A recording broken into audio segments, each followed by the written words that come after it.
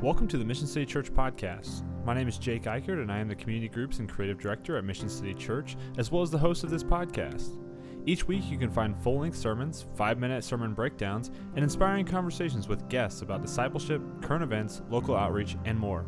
Our mission as a church is to make Jesus known, and we pray that this podcast does just that for you. If it does, please subscribe and share. But for now, please enjoy this episode of the Mission City Church podcast. Hey everyone, welcome to the Mission City Church Podcast Thursday edition. I'm excited to continue our series over the Great Commission. Last week we talked about a number of different things, and as I was listening back to that and just hearing as I was kind of editing and stuff, there are a number of questions that kind of came up in my mind. And so this week we're going to take another week to do a part 2 to our Great Commission discussion, talk about a little bit more into the details of what it is, where we're going with it, what it means to us today, and some of the challenges that we face. And I'm joined again by Russell Schultz, the lead pastor of Mission City Church, to help have that conversation. So, Russell, what's up, man? How are you doing? Oh, just in the midst of moving. My house is a mass of chaos with boxes. It's beautiful. Well, we appreciate you making the time to jump on the podcast today. Thank you. Yeah.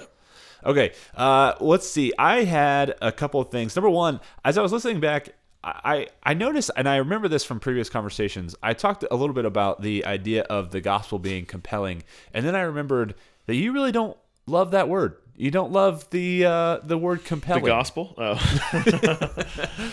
No, thankfully, I believe that you love the gospel. But the word compelling, yeah, it's not your favorite thing. Yeah, I just feel like when people use the word compelling, I just don't know what the rules are. Like, who's determining like what parameters like that makes it compelling? And so if someone says, "Well, that's just not compelling enough," I'm like, "To who?" You know, like, because it's compelling to me. And so just because it's almost like subjective versus objective. Right. Like, people are like, what I think is compelling is objectively true, versus where I'm like, are you sure that's the right measures to make something compelling? So now if you can argue it, that's fine. But it's like, just to use the word compelling and something's not compelling enough, that's stupid. All right. We'll let Merriam and Webster know, and we can just throw that out of the dictionary. The word's not wrong. I'm just saying I think it's just misused. Like I think to say, like, what makes this compelling, don't mind that usage at all. I think it's great. Sure. That's not compelling enough. That's not helpful. Okay, I got you. Okay, fair enough. Well, to go along with some words that maybe we don't like or that we want to also rewrite, I thought it would be helpful. One of the challenges to sharing the gospel in our day and age is that we've kind of created a what is lovingly referred to as Christianese, or we almost have this separate set of words and things that are either archaic or are only used in church, and they make it really difficult to really have conversations about these things, about spiritual things, when all the words that you know how to relate to them are words that nobody outside of the church would really understand, if that makes sense, or wouldn't say it like that. We've got one of those that I'm like, can we just please stop saying this? We're speaking a different language. Exactly. We're speaking a different language. So here's how I want to do this. I'm going to say a phrase or a word, and I want you to give me the Christian, what it means. So give me the definition of it, and then I'm going to give you're going to be the dictionary, I'm going to be the thesaurus. So you give me the definition, and then I'll give you the real way that we should say it in community, in culture. And this is completely unscripted. We did not do any practice of this, so it's all off the cuff. Okay. You ready? Well, hopefully I know what these words mean. I'm sure that you do. Okay, first off, your favorite word from last week, or your favorite phrase, win people to Christ. What does win people to Christ mean, Russell? Win people to Christ. It means that you have shared the gospel with someone. You share the good news of Jesus, the message of him, to, let's say, a person, and that they respond positively in faith. And when you've done that, they've been saved by God, and then thus being won to Christ. Okay. That was confusing too. It was. So here's maybe the source version. Here's a different way to say this. Instead of you won someone to Christ, I would say that you have shared the love of Jesus with someone, and they have responded to that love, and the Wow, I can't even do it. I can't even describe it. This is the problem. We're going to get into this. This is actually enlightening us. I want a shot at it. I want a shot Okay, at take this. a shot. Take a shot. To win someone to Christ. Yes. You have shared the message of Jesus, that he is Lord and that he died and rose again for the forgiveness of the sins of the world. And someone wants to follow him as king and receive his forgiveness. Love it. Perfect. Thank you. Yes, that's the layman's terms. Thank you for doing that. You maybe you should have that job. I'll be the dictionary. You be the thesaurus. You speak better Christianese than I do? Maybe. I don't know. I'm annoyed with myself because I thought I was going to be good at that. No, this is what I do for a living. This is perfect, right? This is the exact reason why we want to do this, because sometimes even as believers, we almost don't know how to say these things without using words and phrases that people don't understand. Yeah, and then an even simpler version of that is someone began following Jesus. Boom. Okay, great. Someone began following Jesus. It's not your win anyway. All right, next word is evangelize. So I'm completely unchurched. I have no idea. What the heck does evangelize mean? Yeah, that just means to intentionally share the good news of Jesus or the gospel of Jesus Christ with the lost around you. Okay. So to evangelize is to share,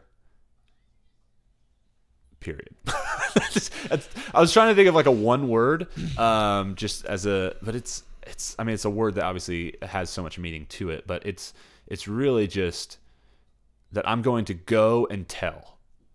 It's really just telling good news. Is what it is. I'm going to tell good news. Yeah, because the gospel is the English word we get is from a very similar sounding Greek word. I won't say it on the podcast, but that base word just means good news, and so which is what the gospel is good news, and so we have something that's been given to us as good news. Yeah. We're going to go and tell that good news to someone else. Yeah, and I do think I would say you're talking about words to stop using. Like evangelism is a word where you, especially now in the 21st century, it's like maybe in church circles it's fine, like you can use it, but like if you're having a conversation, like you could use the word have spiritual conversations. Even the word gospel is a word that we don't know what it means, right? And so that's why we often say good news, as opposed to saying, hey, you need to share the gospel. We say you need to share the good news of Jesus, right? Because it is good news to us. Yeah. Okay. Two more. Disciple. What does it mean to disciple? We kind of talked about this a little bit last week, but go ahead. Yeah. I mean, I can even put it in layman's terms, but basically it's you're apprenticing yourself to Jesus is what you're doing. Interning. There you go. Intern of Jesus. Learning how to operate the company, learning how to just continue in, I guess, learning the way to follow and to obey. So learning obedience. All right. Last one, and this is the one that I most hope that we can figure out a way to just erase from all Christian vocabulary, to love on. What does it mean to love on someone, Russell? I don't know. And keep in mind, this is a family-friendly podcast. I don't know. Just to care for people. Just stop using it. It's not even worth it. Just stop. We're out on love. I'm just going to love on. I mean, yeah, I can't even go down the road without. It just. Yeah. All right. Cool. I don't know. That might have been a flop of a segment. We'll see. We'll get some feedback on that. See if we want to keep doing some of those Christianese thesaurus dictionary segments. I'm going to recap last week, just some of the things that we talked about with the Great Commission, and then we'll get into part 2 of what we want to talk about today. So we talked about this idea of the call to make disciples, the Great Commission that comes from Matthew 28. And we agree that it is for everyone. If you are not experiencing opportunities in your life to go and not only share this good news that you've received, we'll put this in the most simple terms possible, but to share this good news that you've received, or not just share it for the first time with someone, but to remind someone of the good news, to intern them, to disciple them, to apprentice them to Jesus, make a disciple of them, then you are missing out on the fullness of the Christian experience. You're missing out on what it means to follow Jesus in a whole sense. You might have most of it, or you might have some of it, but there's a part of it that's missing for you. We all share that responsibility as believers. it took someone to make a disciple of you. So that's a good starting point. Like if you need some motivation, if you need a compelling reason to go and share, it's because someone made a disciple of you. We today struggle with this sometimes. We struggle to make disciples because we haven't been discipled, or our strategies are archaic. That's something that we talked about last week. And we should try to be more conversation-based as opposed to using language or strategies that make no sense to people that aren't involved in church or don't know what we're talking about. Evangelism is not about fulfilling a task or doing a good deed. It's about loving people. At the end of the day, we want to share good news with someone because we want them to not believe because we're super spiritual or it's going to count as we're going to get a bigger mansion in heaven someday or whatever, anything like that. It's that we literally have been saved by grace. We've been brought from darkness into light, that there's been a spiritual life-changing experience that's taken place for us. And I want people that I care about to know about that and to experience that too. That's the motivation. That's the compelling reason for us to go and share. That is evangelism. That's telling good news.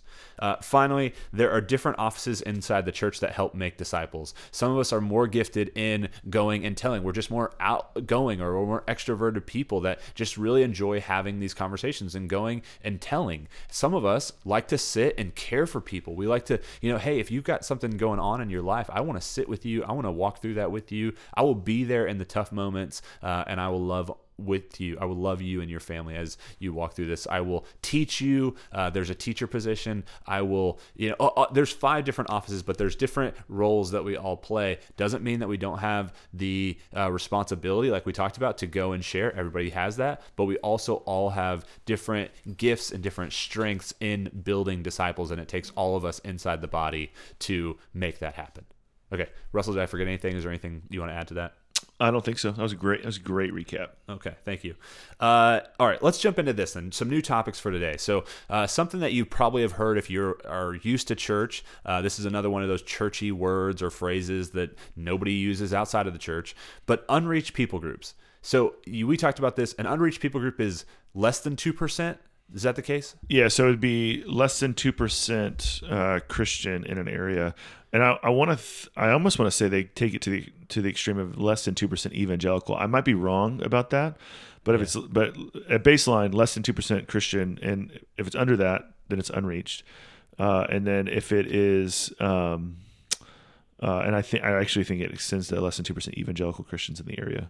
Okay. And the reason why is because they would say, the people that are smarter than us, have more research done than us, whatever, would say that if there are less than 2% of the population that are believing, professing evangelical Christians, then the gospel really doesn't have a way to sustain itself. It's not going to continue to grow. It's not going to be shared enough to make a difference in the population. There needs to be, 2% is the cultural grab that somebody did research on years ago that would say that this could be rooted and then grow out of. Yeah. And so, which I'm not my background is not in missiology or the study of missions and so I'm not as well versed in knowing the arguments. I do know there are people that argue about those numbers, and they argue about the strategy alongside of that too. Yeah. So, and a large portion of these, I think, I don't know, I'm just kind of pulling this number out, but I think recently I saw there's something like 90 nations or what's considered unreached people groups, or an ethnicity that is unreached by the gospel. It would be less than 2% of their population. Yeah. That is evangelical. So and a lot of these identify in our next kind of topic here in this 1040 window, which I'm going to need you to fill in some gaps for me here. The 1040 window is something to do with the latitude or longitude. Latitude. It's got to be latitude. And it's this area of the country, and mostly, I want to say, Asia, Europe. It's like Western Asia or Southwestern Asia, Eastern Europe kind of area. India is part of the 1040 window, but it's an area that has the largest percentage of unreached people groups in it. If you want to just forget everything I just said, it's just the area that has the window in the world map that has the largest amount of unreached people groups. Yeah, so it's a phrase that's coined by this missionary in the 90s, Lewis Bush. It's the region of the Eastern Hemisphere plus European and African parts of Western Hemisphere located between 10 and 40 degrees north of the equator. And so that's huge, but it's a lot of the Middle East. It's a lot of, it's all of South Asia. and then there's a little bit of it's beginning to kind of peek into like southern parts of Spain and France and Yeah. as well. So here's the reason I bring this up, because I think this is fascinating to me, and I actually started to have this conversation with a friend earlier this week, and I'm interested to hear your thoughts on it. It blows my mind that area is so much closer to where the gospel originated from, where Jesus actually died, where the church actually began in Jerusalem. It's, I think we just talked about or looked up that in Israel, they're right at 2% Christian, which is like the area where, it's the nation of Israel is where our entire Old Testament comes from. That area of the world is where Jesus walked when he was alive. And yet we, on the other side of the world, would not be considered an unreached people group. There's debate as to how reached or how Christian our nation actually is, but we would be considered a reached people group. How does that happen? How does the neighboring country or, close by how are they not reached, but we are? Yeah, I mean, probably at one time they were reached, but then if you think just about world history, it kind of shows you how they wouldn't have been. So, the apostles, they do go out from Jerusalem, Judea, Samaria to all the different parts of the world. We're studying Paul's missionary journeys through Acts right now, and so a lot of his travel is through either West Asia, like Southwest Asia, or most of it, though, is in Southern Europe as well. And so he's going into the Roman Empire, and he's taking the good news of Jesus all around to that area. And then, like Thomas, I think he goes into India. And so there's these different people that do make it over there. But primarily the work and the success that we see in the early scriptures is in around the Mediterranean Sea. And then what else happens, right? So Christianity is illegal by Nero and around 100, and then in about 300 it becomes legal in the Roman Empire, the greatest empire in the world at that time. And so it's able to flourish. It flourishes in persecution, but then it also flourishes in legality. And then, you go from there. Different empires take over. It moves, move into the medieval church after 500 into all the way to 1000 or 1200. Can't remember when medieval times start. But then we didn't talk about this in our pre-talk, but I was just think about the Crusades that existed there. So you have some other, there's still Judaism that exists. Mm-hmm. There's still Christianity. There's still an Arab world that kind of exists there based from the descendants of Ishmael that Islam comes out of. And then you start having these holy wars. And the reason why it ultimately didn't stay there is because the Christians lost some of those holy wars.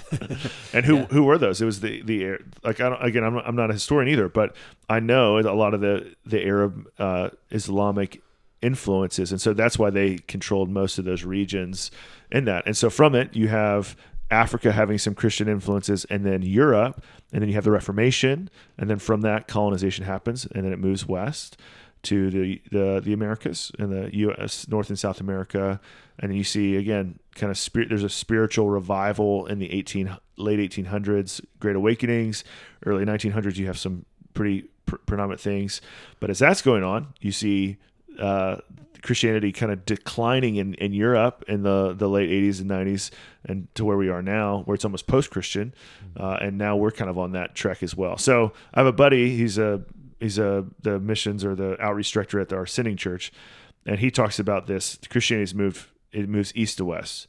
So it started in the Holy Land and in Israel, and then it's moved east to west. And so we've seen it take root in Africa as best it can, not in the Arab-controlled countries in northern Africa, but we've seen it in Europe. We've seen it in the Americas. We've seen it in Australia, and now we're starting to see it take root in Asia. I mean, the church in China is growing crazy, is what people are saying. And so I think he would say this. I don't want to misquote him, but he thinks that's the time. And then once it finally gets back to, to zero, if you will, ground zero, right, then Jesus might come back, because all the nations will have heard at that point, or have got an opportunity. Yeah, well, let's talk about that. So in Matthew chapter 24, this is one of the thoughts that sparked in my mind a little bit, because I've heard some of that theology. I've heard some of that idea that once the Great Commission is fulfilled, then Jesus will return. And I was curious maybe where scripturally we got some of that. The best example that I could find was in Matthew 24. It's the first 14 verses, basically, where Jesus is laying out this idea of the end times for his disciples. And so I'm just going to read that, and then we can talk about it. I'm not sure that either of us have like a definite landing spot, but maybe we can shed some light for anybody that's curious about this as well. All right, it says this: Jesus answered, "Watch out that no one deceives you, for many will come in my name, claiming I am the Messiah, and I will deceive and they will deceive many. You will hear of wars and rumors of wars, but see to it that none of you are alarmed. Such things must happen, but the end is still to come. Nation will rise against nation, and kingdom against kingdom. There will be famines and earthquakes in various places. All these are the beginning of the birth pains. Then you will be handed over to be persecuted and put to death, and you will be hated by all nations because of me. At that time, many will turn away from the faith and will betray and hate each other, and many false prophets will appear and deceive many people. Because of the increase of wickedness, the love of most will grow cold. But the one who stands firm to the end will be saved. And this gospel of the kingdom," here's the part that kind of ties us together, "this gospel of the kingdom will be preached in the whole world as a testimony to all nations, and then the end will come." I think it's fascinating that we may use that as a case for Jesus will come when all have heard. It seems like to me, at least, that is a precursor, but it's in a long line of other precursors or other things that must happen first. I'm not sure that we can necessarily draw a direct line of like A to B. Once this happens, this will then happen. I also think it's just can be really dangerous for us to even begin to try to predict that. I think if I were to say, what does Jesus give more of a clear teaching on? Some evidence of when we should believe, or that we just shouldn't try to predict it. I would say Jesus is much more clear that we should not try to predict or trust any earthly person who's saying the end is this day or at this time, because in his words, it comes like a thief in the night. We should always be prepared. We can get into some of the application of how we should view this as believers. But from my perspective, Jesus is much more clear that there's not a whole lot of merit in trying to predict the end times as opposed to using this as maybe a predictor of when to look for it. I don't know. Does that make sense, Russell? You have any thoughts on that? Yeah, I mean, just the baseline question of like, will Jesus comes back after every nation has heard the good news? I do think that's something that we can say. I do think that's a part of the mission of the church, where it's like, you get a lot of language of like every tribe, every tongue, every nation. You get you'll be my witnesses to the ends of the earth. And so I do think there should and from a missional standpoint, or from an evangelism standpoint, to use our favorite word, from a sharing of good news standpoint. From sharing good news, it's like we should go to places that haven't heard the good news and keep sharing it. And I'm actually more of the opinion that we should also go back to places that have forgotten the good news that have been shared to past generations. Like we shouldn't give up on Europe. We shouldn't give up on places that maybe are post-Christian at this point. The passage that you're talking about it's called the Olivet Discourse, and so it's actually it's in all four Gospels. So it's in Matthew 24 and 25. No, sorry, it's in three Gospels. It's only in Matthew, Mark, and Luke. It's in Mark 13 and it's in Luke 21, and that's we don't have time to really dive into the nuances of it. It's a great thing to study. So I grew up in a tradition where that all was apocalyptic literature that was talking about when Jesus comes back. I have since been exposed to different traditions that would say that some of that is actually talking about Jesus's his death and his resurrection, and then what will happen around that, and then some of it still is apocalyptic. But to actually dive into which is which, that's where we don't have the time to go into as well. And so, because it's like, when do the gospel writers, when do they flip a switch and say, hey, I was talking about when I was about to die, because he's talking about them being persecuted, like they're alive during this. Mm-hmm. And then he switches to, and the end will come when everyone knows, and so they might have thought they were going to be alive when Jesus was going to come back then, but we clearly 2,000 years later go, well, that wasn't for them, because they've been dead for a long time. And so in short, I do think I agree with you that sometimes we want predictors and like crystal balls, if you will, to tell us when Jesus is going to come back. You won't find that on this podcast. We don't know. Yeah. I do think the application for the church is we should be intentional to go find people who have not heard good news and tell them the good news. Not just the people that we love. We should tell people that we don't know because we've experienced this incredible love. And it's worth going and sharing. It's worth giving your life for because Jesus did it. And we model our lives after Him. And it's worth giving everything for it so that people will come to know Him, so they can experience Him not only in this life but in the life after this. Yeah, absolutely. I think of it like this, and I don't even know if this is a good way to think about it, but this is what's coming into my brain when you're saying all that is like, so it may not be the indicator. It might not be that.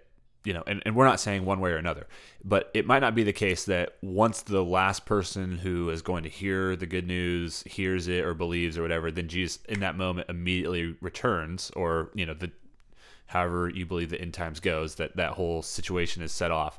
It might not be that's the case, but it certainly will need to happen to eventually get to that. Yeah. So that's at least something. And not only should we be continuing to go, continuing to share, continuing to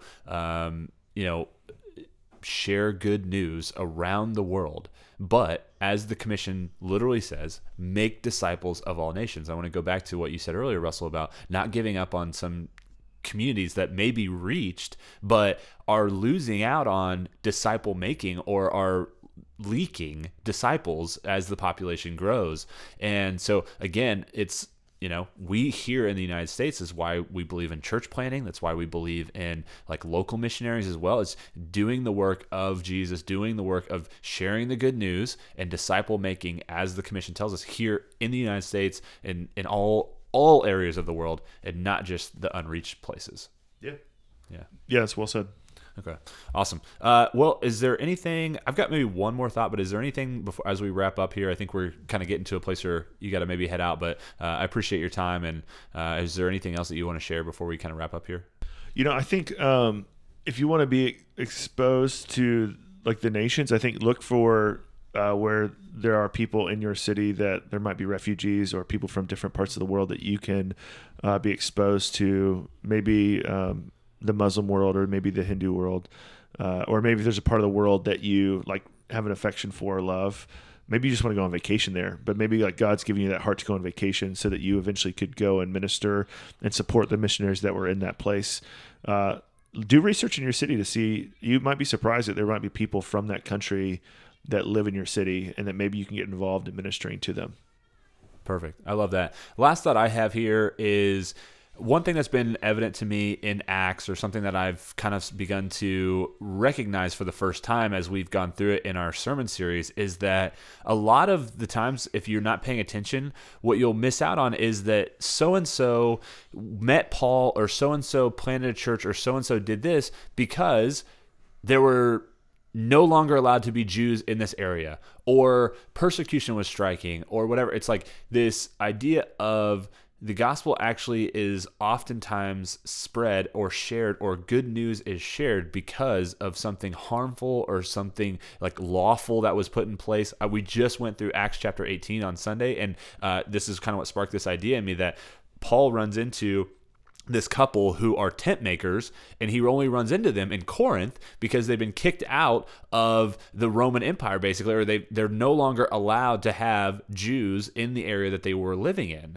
And so a lot of times the spread of the gospel happens as a result of persecution, of laws that are in place that maybe are making it more difficult, or whatever it may be. And like that idea of going, sometimes maybe if you're in a place right now, I don't know why, maybe there's somebody that's listening that just needs to hear this, and if you're having difficulty, or if you've been displaced, or if something like your faith has caused you to experience hardship, just know that like a lot of times that creates the greatest gospel impact. And that creates the greatest opportunities to go and share this good news that you have. And hopefully it continues to be good news to you even through your hardship, but it's going to be good news to someone else that's in a hardship as well, or that's struggling as well. And they need to know about it. And maybe you being displaced puts them in an opportunity for you to share that with them. And that's the only time that they're going to have that opportunity. I don't know. That's a lot of hypothetical, but that's the way that we see a lot of times the good news spread and explode throughout the Gospels and in the early church. And so that's just a tag on here at the end. We love you guys so much. Thanks for checking out this episode of Mission City Church Podcast. We'll be back next week, and we'll get into some more concrete strategies for you to begin to go and share this good news. Thanks so much. Thank you for listening to this episode of the Mission City Church Podcast. Mission City Church is a non-denominational church in Mission, Kansas. We meet on Sunday mornings at 10 a.m. at Cinemark 20 off of Johnson Drive and I-35. We also have 3 community groups that meet every other Sunday, Tuesday, and Thursday. If you live in the Kansas City area and would like more information, please visit our website at missioncitykc.com, or you can email me at jake@missioncitykc.com.